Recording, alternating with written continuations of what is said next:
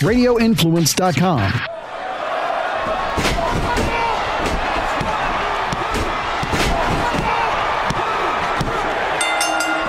You are sitting ringside with David Penzer on Radio Influence. Welcome, ladies and gentlemen, to another episode of Sitting Ringside. My name is David Penzer. We are so glad, as always, you are here to listen to this thing we call a podcast. So, this drops the Monday after WrestleMania, and I will still be in New York City. This is being taped the Wednesday before WrestleMania, so I could pretend that I had a great time in New York City, saw a lot of great friends, got a lot of people that are going to do Sitting Ringside, that I had a great time watching the Hall of Fame, and that it was a great WrestleMania, but I'm not going to do that. We're realistic. So this is being taped the Wednesday before WrestleMania, and I'm leaving tomorrow morning to go up there. So we'll have a full report of the whole weekend next week. What I thought about WrestleMania. I'm not going live, but I'll catch it, at least catch the highlights. Hall of Fame, who we got to talk to, and if we're going to try to get some interviews for this podcast as well. So some quick bites and sound bites. So we'll talk about that next week, but didn't want to just come on a Monday morning after WrestleMania and pretend like WrestleMania and the whole weekend didn't happen. So just keeping it real. It's the way that the podcast world works. Hell, the one that I was on, the Talk is Jericho episode I was on was taped, I think, 6 months ago, and it just dropped last week. So at least we're only a week behind. But I know that Chris has a lot of content, and good for him. So I am excited, though, speaking of WWE and WrestleMania and all that, I am excited that next week we'll be having Charles Robinson on the show as a guest. I was able to make that work, and I'm very, very excited about it. Guy has had a hell of a run, WCW, and then went to WWE and has never looked back. He looks exactly the same as he did 25 years ago, which really pisses me off. You know, Jimmy Hart looks so young, Jerry Lawler looks so young, and Charles Robinson looks so young. And the one thing about all those guys is they never drank any alcohol, and they never did any drugs. Now, and I didn't do drugs, but I certainly drank, and I still do. So I just wonder if that helps to keep you looking young, or if that's just a coincidence that those three who all look 20 years younger than they are. Now, I'll have to find out about Tori Wilson. I don't know if Tori Wilson drinks. I think she has a glass of wine every now and then, but she looks fantastic as well. Congratulations on her induction in the Hall of Fame, as well as all of the talent that went in this past weekend. Very excited. It's as everybody knows, it's probably my favorite event. Not going to be able to go this year, but I will be watching it on the WWE Network. And like I said, Charles Robinson on the show next week. Not only does he have some amazing stories to tell about living his dream, sort of like I did, he got to live his to the next level with the WWE, and we'll talk about that. But I want to go back and talk about what he was thinking about being Little Nate.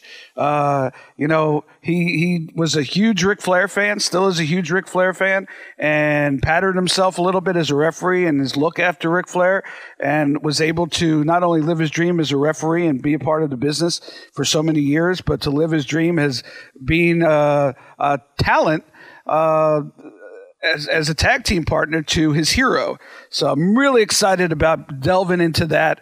And if you listen to this and you have any questions that you'd like me to ask for Charles Robinson, be sure to hit me up on Twitter. Twitter's been going crazy, and I'm enjoying the action on Twitter lately.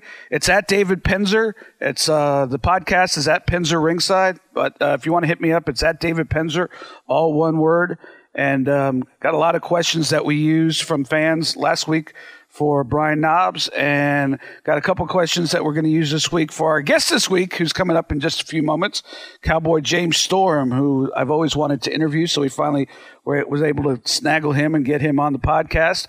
And if you have any questions for Charles Robinson, be sure to hit me up on Twitter. Happy to ask the questions that you want to hear, and that's what we're here for, telling stories, answering questions, and talking people's careers. And to those who just might have found this podcast because of my appearance on Talk is Jericho, I want to welcome you and hope that you will continue to subscribe and encourage you to go back. We have a treasure trove of hundreds of hours of interviews with amazing talent, some not as well known, but well known behind the scenes, some like a Gary Juster, who is has an incredible story behind the scenes as an event promoter, and is currently was able to promote the show this past weekend at Madison Square Garden for Ring of Honor, and people, like Scott Hall and Terry Funk, and just the sky's the limit of the hours that we have of content. So if you're going on a long drive or you want to kill a weekend and you want to hear some cool content, check out our podcast on the iTunes and see all the different wrestlers and talent that we have interviewed, because it's quite a who's who of professional wrestling, and you never know. Your favorite wrestler might be there, and you might be able to hear the stories that they tell on this podcast. But we thank you for joining us if you're new, and we hope we can keep you here by doing great interviews like the one we're about to have with a man who doesn't do a lot of podcasts, very few podcasts, and we finally was able to twist his arm and get him to come and be a part of City Ringside. I'm talking about former TNA multi-time champion and a good guy, Cowboy James Storm. Welcome to City Ringside. All right, my guest this week on City Ringside is TNA Wrestling staple. I'm talking about Cowboy James Storm, although he's no longer there, and we'll talk about that and his whole career. I want to remind you, we talked to Brian Knobbs last week, and James Storm will be part of the Legends of Wrestling in Detroit on Saturday, April 20th. Big lineup: Ric Flair, Booker T, Hacksaw Jim Duggan, Bret Hart, Rikishi, and Cowboy James Storm will be part of the fun. James, the reason that I know you're a staple in TNA Impact Wrestling, other than the obvious that I follow the business, is because I came and went, and had a 5-year run, and then a 6-month run, then a 1-year run, and I always got to see you and chat with you because, as you know, you were the only wrestler who dressed in the announcer's closet. So that's why I could always see it. We had like a little closet with a washer and dryer, and you were always there in the corner, and so we got to chat, and it was always fun chatting with you. Let's start at the beginning. And thank you for being on. I appreciate your time. Yeah, no problem. I'm assuming you grew up a wrestling fan. If so, was that more of a Memphis Continental Wrestling, Mid-South Wrestling fan, the territories, or more of an NWA, WWF fan? No, it was it was more of a USWA wrestling. Sure. With Jeff's dad, Jarrett and stuff, because they would always do the Memphis loop and then Nashville and then Louisville. And I would just remember my grandfather taking me up all the time to the Nashville Fairgrounds and watching the USWA, with Bill Dundee and Lawler and, Dutch Mantell and all these guys. And it's always funny because I tell everybody, really everybody who was anybody, especially during the Attitude Era, came through USWA at that time. Undertaker, Steve Austin, Sting, all these guys came through, and I was lucky enough to see them, back in the USWA days. Well, yeah, they were one of the last territories. So when people were looking to hone their craft, that was one of the last places to go. And they didn't pay a lot of money. Guys were sleeping in their cars. But the opportunity to wrestle every night in a different town, which was rare by then, it was an opportunity that so many guys took advantage of. And that's cool that you got to take advantage of that as a fan by seeing them, because you're absolutely right. So many of the guys, would do Memphis and before they got a break, just to hone their craft. I saw that I wanted to ask you a question. Did you ever, and if at one point did you figure out that Nashville and all the other towns were a week behind Memphis? No, I was, I never really paid attention to that just because, I was 8, 9 years old. I actually still have a Polaroid picture when I was 6 years old of me and Dutch Mantell. Wow. So that I showed him when he came to Impact Wrestling, and I said, "Yeah, you charged me $10." He says, "Well, I should charge you 10 more for still having it." Well, he's been a guest on this podcast. I love Dutch; he's hilarious. One of the funniest guys in the business, actually. And Yeah, I didn't know for the longest time, but Nashville was always, and Louisville and all those were always like a week behind. So in Memphis on a Monday, like a guy could have turned babyface on Saturday TV and for Monday night, but by the time they'd get the following Saturday in Nashville, they were still a heel. So it's amazing. It's amazing that nobody was able to put that together. You know, there was no internet or anything, but you'd think that, if a fan maybe went to Memphis on vacation and they went to the TV tapings and they saw something, then they went to Nashville when they got home to the house show at the fairgrounds, you'd think that they would have figured it out, but it really was a very good kept secret. I did not. That had to be one of the best times to work in days like that when you didn't have to worry about the internet and spoilers and all that stuff like that. I can only imagine working, back in those days with those guys. Yeah, I mean, we've talked about it before on this podcast, but back then, the Wrestling Observer was such a big deal because it was the first place that you could actually find out, either as a fan or a part of the business or both. You could actually find out, what was going on and who was under this hood and if these guys were really brothers and stuff, and it was really cool when it came out because every week you just, as a wrestling fan or even wrestler, every wrestler would say they didn't read the kayfabe sheets, and I would say 95% of them were totally full of crap. And I was one of them. Like, I always thought it was like, it was against the rules, and I was doing something bad when I was reading it because I remember like riding with Wolfie and them, and they would have it, and I'd be like, "What is this?" And they'd be like, "Don't tell nobody you have it." I was like, "Okay." Yeah, when I was at WCW, I would only read it at home. I'd never even put it in my briefcase because I didn't want anybody to see it because you get so paranoid. And then you find out the whole front office not only is reading it, but they're leaking shit to Meltzer that they want him to report. Right. That's great. We've talked about that before. It's crazy when you look back on stuff. Hey, I don't remember you, and according to the internet, this is a fact. And of course, the internet never lies. But apparently, you were a part of WCW developmental at the very end. I don't recall WCW having a developmental. Was that a Chris Kanyon deal, as they said? No, that was actually more of a Burt Prentice deal because it was one of the things where, and I remember because they had a lot of the guys from the power plant that used to come up and work at Burt's show and stuff in Nashville. And it was just one of those things. I think what happened was they was hiring these security guards to play security up there. And I think one of them didn't know how to bump. And I accidentally bumped into Hogan's leg and like hurt his knee or something. Oh, geez. And then, so they turned to Burt for workers. And so that's how like me and myself, like AJ Styles, Chris Harris, Abyss, all of us started going up there as R&B security. And so we started doing that. And then they started like put AJ, I remember they put AJ and Eric Paris on the contract as Air Raid at the time. Yep. I was actually, there was a bunch of, Big Bully Douglas was one of them. Even Mike Rapato was one of us. And I just remember like, we wouldn't call ourselves the R&B team. We would just say we were the run and bump team. That was the whole thing. It was because it was Russo and Bischoff team, or what it was. Right.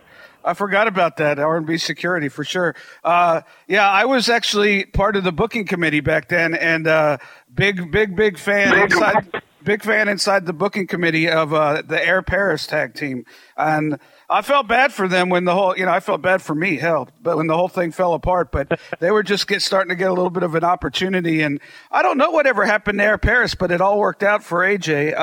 How did you feel when the whole thing went away and shut down? And, were you like, this is my shot, or just going to keep on rolling and see what happens? Yeah, no, I didn't think of it as like my shot just because, I had some matches on Worldwide and that stuff, but I mean, as much as it was fun to be out there in that arena and wrestling against, because I remember we wrestled against Chronic, we wrestled 3 Count. I mean, we wrestled a lot of the guys, and and when it shut down, it was just one of those things like, I had just like quit my shoot job like a month earlier too. Right. And I was like, oh no. And so, but my uncle, he was actually running a construction business at the time. So I just went to work for him. And then it wasn't long. And then Jared and them called me and said, hey, we're doing tryouts up here for a new promotion. I want you to come up here and try out because we need like a Southern style like talker and stuff and like a cowboy type deal. I was like, all right, I'm on my way. So they go ahead. So tell me about that. The beginning of TNA, and you look back all these years. Quite frankly, it's amazing that it lasted as long as it has, and I think it lasted longer than WCW in hindsight. Correct me if I'm wrong. But what was it like when you look back at the beginning in Huntsville and then moving to Nashville and the issues that they had? What was the morale in the locker room? Was everybody excited, nervous? Tell me about that back in the day.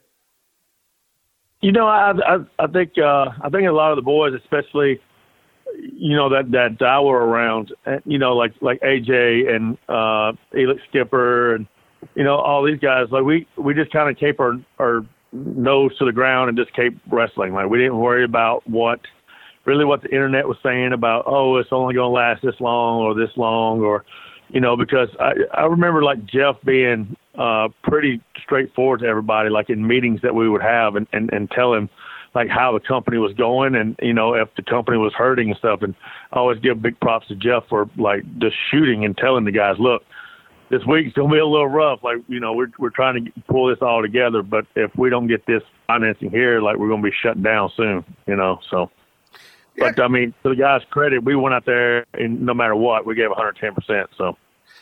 I give them credit because the guys would rather you be honest with them than bullshit them. 99% of the promoters in the business are bullshitters. So I definitely give. I didn't know that. That's interesting. I give Jeff props for being honest in a business that's not always honest. How was it once you guys got rolling and it looked like it was actually, you know, something was gonna happen? How was the vibe in Nashville? And then I was up there, I think, once and hung out with Kurt Hennig, and he was ribbing somebody hiding their check or something. And it looked like it was a really good locker room back then in Nashville. Am I right? It was. Yeah, I mean, it was a lot of fun because, you know, you had the like, you know, the former WWE or WCW guys that they would bring in that were on top or whatever. But then you would have the undercard made up of guys who are basically all on top now.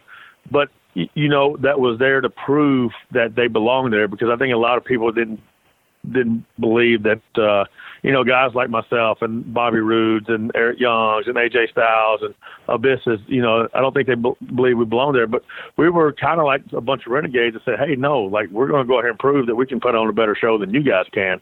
And then all of a sudden you see all of us start main eventing the TNA weekly pay-per-views and then the TV shows. And then I think Jeff finally caught on saying, okay, I got to start going with these younger guys here because they're out here busting their ass and the audience is paying attention as well.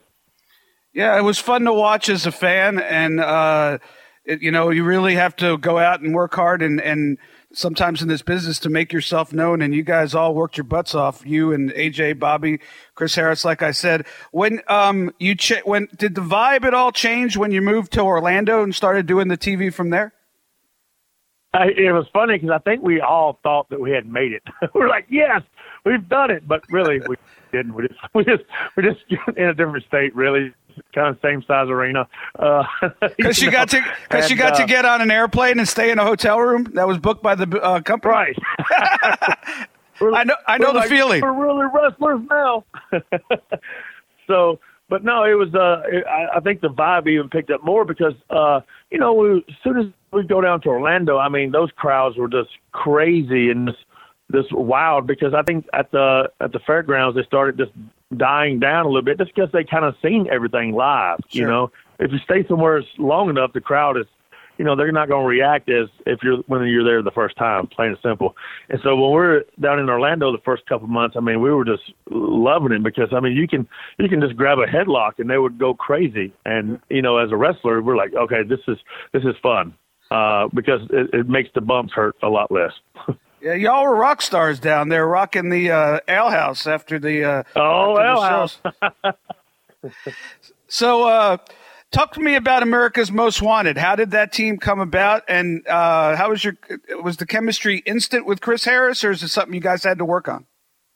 Yeah, no, it was kind of weird because basically with you know, with him and Bobby, the chemistry was there pretty quickly. I think just because we worked enough together against each other, especially when we was on the independent scene before TNA started up.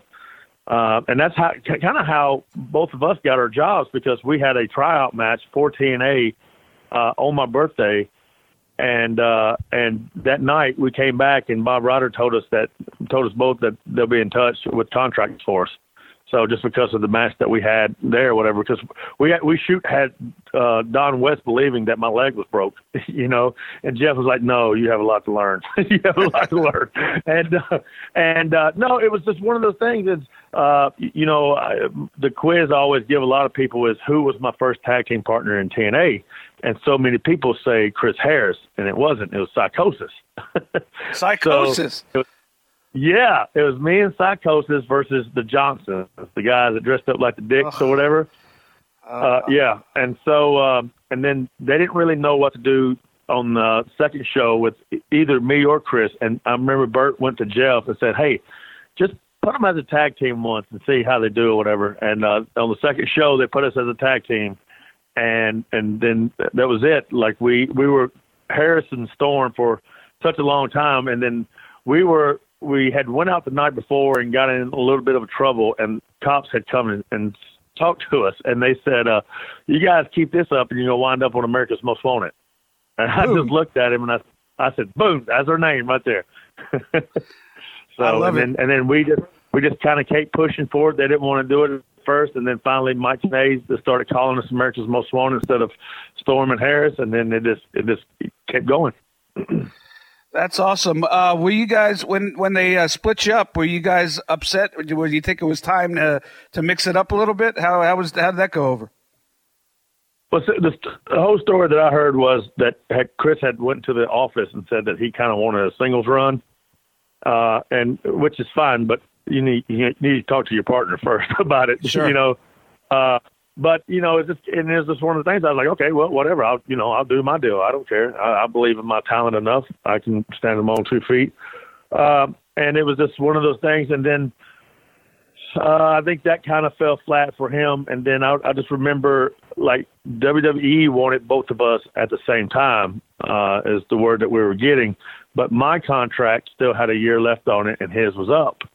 And I was trying to get him to sign just for another year, and then we could have went together like they wanted, but he couldn't wait. And then he went, and then, then he became Braden Walker.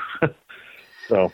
Yeah, he never quite recovered from that run. I don't know if you guys still keep in touch at all, but do you have any? I mean, he was a talented guy, and he just never was able. His career really never was able to recover. Any insight on what happened? No, you know how it is. As they say up there, it only takes one person to not really like you, and then that can be it. One person in the right place and in the right power, then you'll never go anywhere. And I think that is what happened, because a lot of people, if they don't know how to take Chris, they might always think he's grumpy or something, and he's not. That's just how Chris is. With a lot of people, if you don't know how to take them, you might think negative of them or something. And I think he just might have rubbed the wrong person wrong, and then that was it. So, but yeah, I mean, we still keep in contact here and there. So how did Beer Money come about, and how did it compare to America's Most Wanted? It was almost exactly like how America's Most Wanted started. We were, me and Bobby were just doing single stuff at the time, and then Dutch came up, and he goes, "Hell, we're going to put you boys together, see what you guys can do. What can go wrong? A Canadian and a redneck together, blah, blah," how Dutch goes on about himself. Yeah. And we're like, all right. So it was the exact same thing for, a couple weeks. They kept calling us Rude and Storm. And I was like, man, we just got to come up with a tag team name. And we were actually sitting at the L House. And were you there when they had the pool table in the L House? Yeah, I remember when you guys came up with Beer Money. I wasn't there at the L House, but I remember the next day when I was given the name. Yeah, and we were sitting in the L House, and we was by the pool table, and there was a bunch of us, and I was just sitting there, and I looked at Bobby. I was like, "Oh God, I ran out of beer money," and we just kind of looked at each other, and then I said, "Hey man," I said, "that should be our name," and he's like, "You got it. That's it." And we went to Jeff the next day, and Jeff, he was kind of hesitant on it because I think they were kind of doing a deal with Walmart or somebody for some action figures or something. And, they didn't know if they could put beer money on it. But then, of course, Dutch was like, hell yeah, we're going to try it out. Let's do it, blah, blah, blah, And so they didn't do it the first week, but I remember the first week I went to Jolene and I had her make me up some stupid looking shirts that was iron on. It said beer money on it, and it said put tag team belts here. And I cut the sleeves out of Bobby's, and I did it in the pre-tape. I was like, look, man, here, I even got you a T-shirt. And he opened it up and said beer money on it. He goes, look like you made these yourself. I said, how can you tell? I said, I even cut the sleeves out on yours so you look bigger. But they didn't know anything about the T-shirts or anything. And Dutch came back. And he goes, I love that promo. And then that very next week is when we were able to start using the name Beer Money. Did you think it was going to get over the way it did? I kind of did, but I remember me and Bobby sitting around, and Bobby said, we got to come up with something so stupid that the crowd will hate us, because at the time we were heels. Right. And so that's how we came up with the Beer Money Suplex. We said, let's just sit up there and go, see how long we can do it before they start booing us. And then we'll do Beer Money. And, it started working. But then a couple months goes by, and it just starts getting over. Like the crowd just starts chanting it with us. We're like, okay, we're on to something. And I remember coming back and Dutch going, well, boys, I tell you what, we're trying to make you heels, but you keep this crap up, we're going to have to turn you baby faces. and that's what happened. It wasn't too long after that they turned us baby face. Do you have a preference as far as being a heel or a baby face? With me, and I always say with my charisma, like I'm better as a babyface, especially like, in those years. But I think now with me getting older and stuff, I think I'm more suitable as a heel, because I know what it takes to be a babyface. I know what it takes to make a babyface. So if I'm in there in the ring with a guy that they want to be a babyface, I know what I can tell him to do and not do to help his career out. How much easier is it to be a heel than a babyface, do you think? Well, I these days it's a lot harder to be babyface than it is a heel, I do believe. I kind of it's hard to tell now, because it's like almost like the days of the babyface and heels are gone. It's like everybody wants to be the Stone Cold out there. Like everybody wants to be cheered and booed at the same time or whatever. Like nobody wants to be the chicken or everybody wants to be the tough guy, which is fine or whatever. But that's kind of not how I came up on wrestling. Sure. I know how things changed for me when this happened. I ended up losing my gig. But how did it change for you when Hulk Hogan and Eric Bischoff came in? It was one of those things. Because I remember we were sitting around and I remember on the first show when they came in, it was advertised Kurt Angle and AJ Styles, and also Beer Money versus British Invasion. Well, then Eric comes out, and we didn't even know this. Like, we thought we were working British Invasion. But Eric comes out and, like, rips up the format, like, on live TV and says, we're changing things up here, blah, blah, blah. And we're like, wait, what? Like, we couldn't even be let in on this? And, like, we were all dressed and everything ready to go. And then they started bringing in, like, these other guys and stuff and just putting them ahead of us. And at first we're like, wait a minute, like we helped build this company. Like, why are we getting pushed to the side? When we were really the most overact as Beer Money in TNA, and also you had AJ Styles and Kurt Angle there.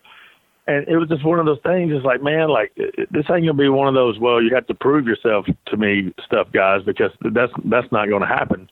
And I think it was just one of those things where Eric put us in matches, and then I think he just became a fan of ours too. He's like, man, the crowd loves these guys. These guys can go. We're going to stick with these guys. So Ric Flair came in, and you guys created Fortune. Tell me about what you thought of that group, and I think TNA missed the ball a little bit on that. Do you agree? Oh, they missed the ball big time. I mean that it was starting to get over, and it was starting to, like, to me, I thought it was going to be over huge. And to show you like how backwards TNA was at the time, it started to get over, and then they stopped it. But I guess they didn't tell the merchandise people, because the merchandise people made all this merchandise up for us. so there's a lot of miscommunication. But I thought with that group, like it had some legs to run with for a while. I agree. Hey, I'd be remiss not to mention this to you, because it's, we talk about this segment a lot, and if people haven't seen it, I'd suggest, if you listen to this podcast, you've probably seen it, but if not, I suggest you Google it. I probably watch it at least once a month when I have a couple of vodkas on a Saturday night at 2 a.m. I'm talking about the Ric Flair, Jay Lethal segment. How hard was it? How hard was it not to laugh being in the ring with that segment? If you watch all the other guys in the ring, we're turning around every few seconds, just laughing so hard. Like, it was just unreal, because I just remember Ric Flair just telling Jay, like, let's just go out there and have fun and do this, and and just whatever comes to mind. And then when we're all out there and they just start doing that, we're like, this could go on all night long. Like, this segment is going to go over a lot. So, but it was just like you say, it was one of those things where we had to keep turning around, just because you couldn't keep a straight face at all. Yeah, there's a famous, I compare it to, there's a famous segment. You remember the show Taxi, the TV show Taxi? Yes. And there's a character named Reverend Jim who's sort of all drugged out. Yep. Well, there's a famous segment where they took him to take his driver's license test, because they were getting him to be a cab driver. And he says, he tries to cheat, and he yells to the little group. He's sitting in the chair, and he yells to the group, or he whispers to the group, "What does a yellow light mean?" And they're like mortified, and they're like, "Slow down." And he goes, "Okay, what does a," and it goes on. And I remember hearing stories about how they had to like stab themselves with a pencil to keep from laughing. It's one of the funniest scenes in television history. And I always, it's totally has nothing to do with the other, but I think of you guys being in the ring, having to, take that all in and try to keep a straight face and be the heels. So it's crazy, like how that segment has just now came back to light, and like how many people are just now seeing it for the first time, and just because I get asked about it a lot as well. Yeah, like I said, I probably watch it at least once a month with a buzz at about 4 a.m. So it's as good as the segment is. It's even better watching it at 4 a.m. with about 5 vodkas in you. But that's just my opinion. So you got one shot at the TNA World Title. It was very short-lived. Was there any explanation given to you as why the brevity of the it's almost like they built it up and then they took it away. And sometimes I just didn't get it with them. Yeah, I heard my whole thing that I heard, it's not confirmed or whatever. It's just politics, really. So, but, I always look at it like it is what it is. I always say, like, I don't really care to be champion. Like, if I'm champion, cool, but they don't ever ask me when I go to the bank if I'm a champion or not. So that's how I look at it. Well, absolutely. But, I mean, like you said, it was just one of those things. It's like I think we could have got a lot more out of that than it just seemed like it was a shotgun rushed, and, it is what it is. So you left in TNA for a while. Tell me about that. What was your reason for leaving? And was it a hard decision? No. The first time you left. Yeah. It wasn't really a hard decision. I just felt like I was just turning my wheels a little bit, and so I just wanted to take some time off, and that's what I was going to do. But then I get a call to just come down to NXT and talk, and then bring my stuff, and so I was like, okay. So I went down there, and they said, "You want to wrestle?" I'm like, "Sure, of course, I'm here." So I went out there and wrestled. I came back, and I talked to Hunter and stuff, and he's like, "All right, well, we'll be in touch, or whatever." And then I don't know, it was 2 or 3 months later, I get another call. "Hey, we want you to come back down to Orlando to talk some more." I said, "Okay." So I grabbed my stuff and went back down to Orlando and had another match, and then came back. And at this time, TNA had sent me an offer too, and And so I sit there and I talked to Hunter, and it was just one of those things where I had some personal problems at home just kind of going on or whatever, because my wife, she wanted to have another kid, but it was one of those things where she had to take the shots and all this stuff. And, you know, we had to have sex when the moon touched the sand and all that stuff or whatever. And so, and he was just telling me how many shows they were going to run. And I had even talked it over with my wife, and, if it was one of those things where I went to Hunter and I said, look, this is the deal that TNA has offered me right here. And I showed it to him, and he was like, man, he's like, look, he goes, I'm not trying to tell you what to do. He goes, but if I was someone kind of in your position, he goes, I would take that deal because it's guaranteed money. He goes, and get yourself in the best shape you can and call me back as soon as this deal's over with, and let's try to work something out. And I always thought that was super cool of him. You know, you always heard different stories about Hunter and stuff. And I even talked to Road Dogg after. I said, he could have been full of crap. He goes, no, man, he wasn't. He goes, he thought you was a stand-up guy to come in and say, look, this is what they're offering me, and here it is right here in writing. And I said, yeah. I said, is it like I don't mind wrestling. Like, that's what I want to do, but at the same time, and he said, just get your crap together, get in better shape, and come back. And I said, all right.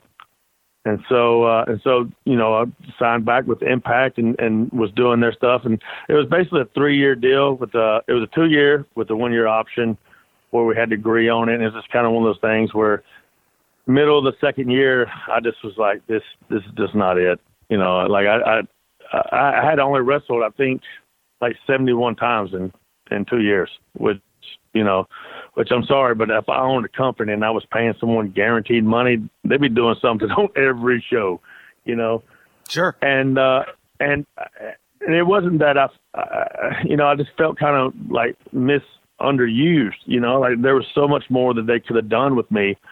But at the end, we shook hands and we said, hey, you never know, especially in the wrestling business, and I wish them best of luck. And I always say, look, I always wish Impact the best of luck because it gives the guys another place to work. But it was just my time to go. So. Yeah.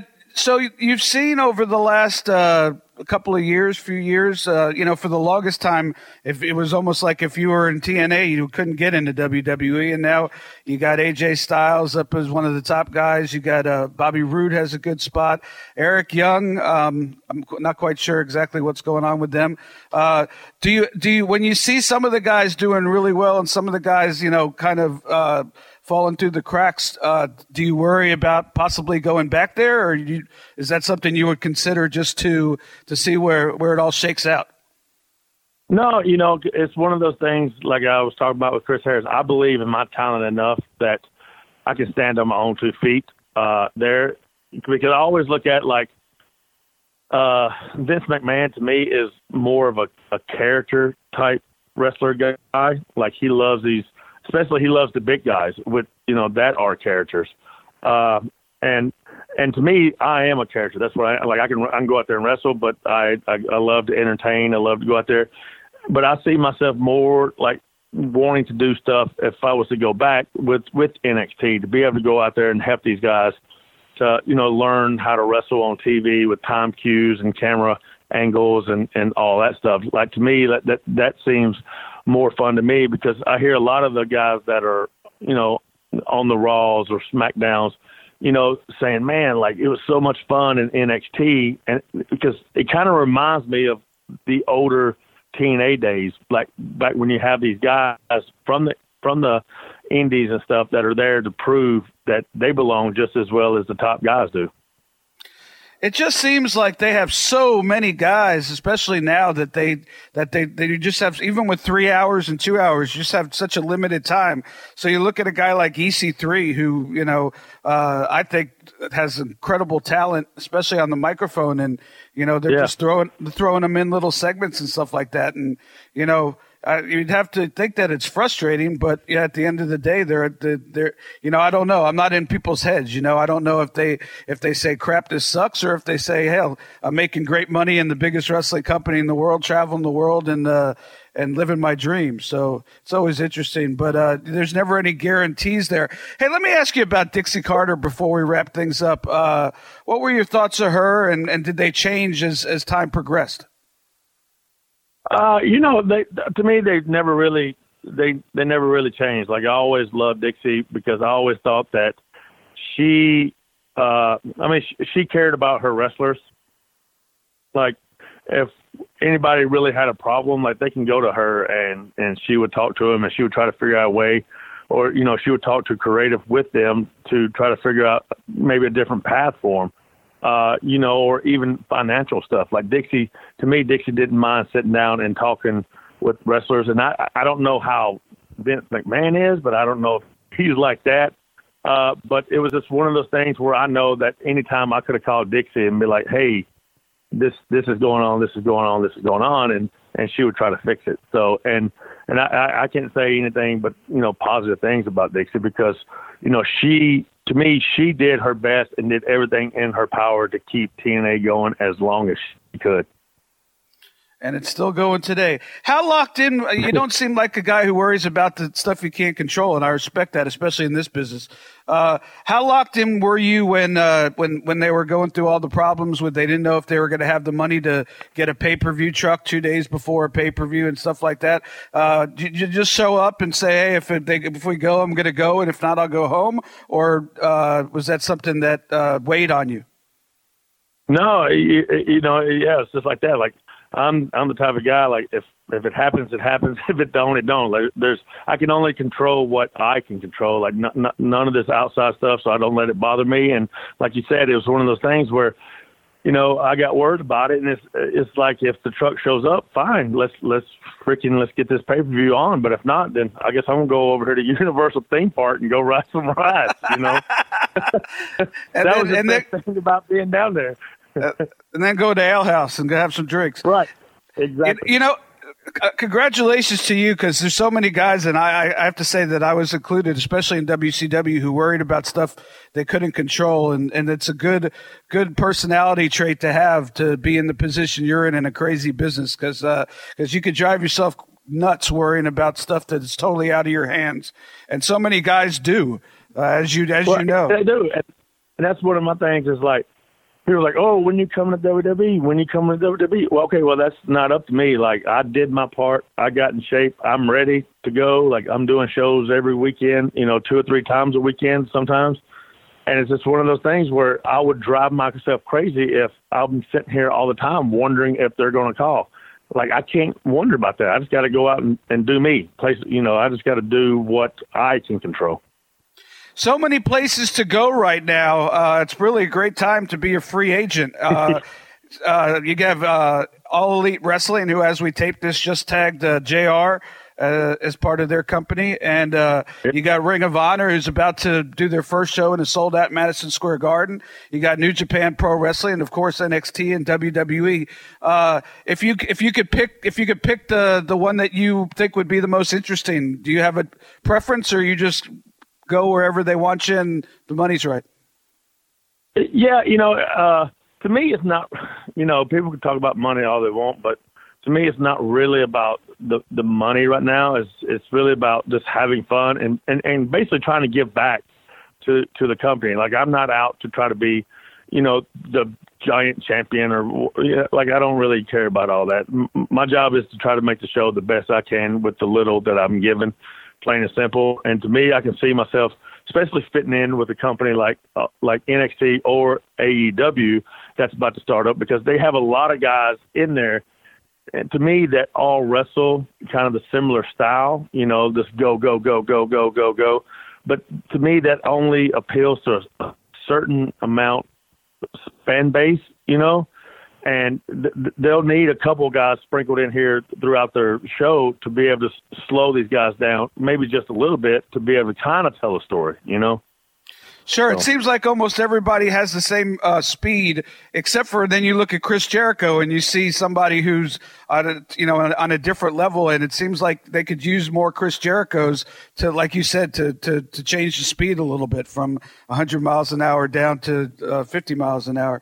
Well, hey, I appreciate your time, James Storm. You've been on my bucket list to have on here for a while, and I'm glad we got you. And appreciate your honesty. Good luck in the future, and I will see you at the Legends of Wrestling show on April the 20th in Detroit, Michigan. And you looking forward to that? Yeah, man. I said that's a pretty stacked card. So anybody who's around that area, you got to come check that out. But I mean, they even have David Arquette on the show. Come on. I was going to say David Arquette's looking for a match. You have any interest?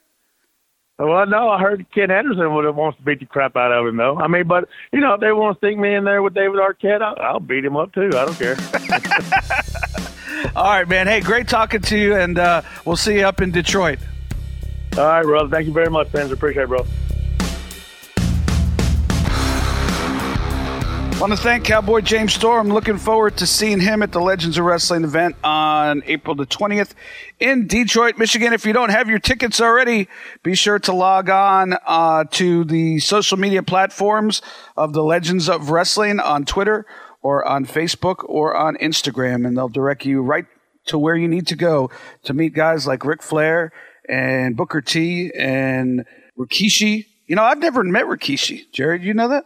Never met Rikishi. So I'm looking forward to meeting Rikishi and Hacksaw Jim Duggan and Booker T and so many, and David Arquette, like James Storm was just talking about. He's looking for a match with somebody, so you never know. I think he's trying to pick one with Ken Anderson, maybe the wrong move, or maybe James Storm said he'd throw his hat in the ring, so to speak. So I want to thank James, and I know he doesn't do a lot of these, and I really respect the fact that he doesn't let sweat the small stuff. You don't understand unless you've been in this business how easy it is to sweat the small stuff that you can't control. There's so many rumors and innuendos and things that you hear, and because you are making a living and living your dream. Some people are just making a living and don't care. Some people are living their dream and making a living. There's actually probably some people who don't get paid a lot of money who are just living their dream. God bless them. But when you're invested like that, your livelihood and continuing the ride of living your dream hangs on a lot of different things. And, the internet and social media and Twitter certainly exemplifies those things. In the old days, you wouldn't have known if TNA was 24 hours away from being able to get the funds to secure a television truck. But now, in the days of Facebook and internet and Twitter, everybody knows that. So, it's very easy to get wrapped up in the small stuff and in the minutia, being in this business. And I respect a guy like James Storm. And it's really a good lesson to try to, it's hard not to get yourself involved. But if you could let it all go in one ear and out the other and say, I love the quote, if we got a TV truck, we're going to do a pay-per-view. If not, I'm going to go ride the rides at Universal Studios. Great quote. And it's a valuable lesson for people in the business to try to take. And hey, I know personally it's not always easy to follow. Again, looking forward to talking to Charles Robinson next week. Excited for that. We're going to talk about Little Nate. We'll talk about the transfer from WCW into WWE and his, I think he's been in the business 35 years. That's crazy to me. And still goes hiking and does healthy people drive me crazy. I swear. I walk up the stairs and I'm blowed up. But that's for another day, ladies and gentlemen. We'll talk also next weekend about my thoughts on WrestleMania weekend, the experiences that I had, and who we might have been able to coerce to be a future guest on this podcast called Sitting Ringside. And until next week, I'm David Penzer, still sitting ringside.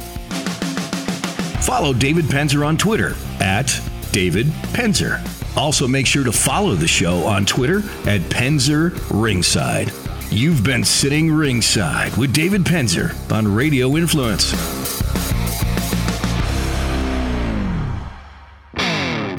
Radio Radio Influence strives to bring you excellence in podcasting. We work with personalities like TV chef Brian Duffy, radio personalities like Ian Beckles and DJ Eakin, news and political pundits like Law and Crime Network's Vincent Hill, and independent journalists Frank and Tracy Beans. Experts from the sports world like veteran football scout and coach Chris Landry, pro wrestling personality David Penzer, MMA experts Jason Floyd and Daniel Galvan, and strength and conditioning coach Jeff Krashell. If you're looking for food, sports, music, entertainment, politics, no matter the topic, Radio Influence has something for everyone. All of Radio Influence's programming can be found on Apple Podcasts, Stitcher, TuneIn Radio, Google Podcasts, and RadioInfluence.com.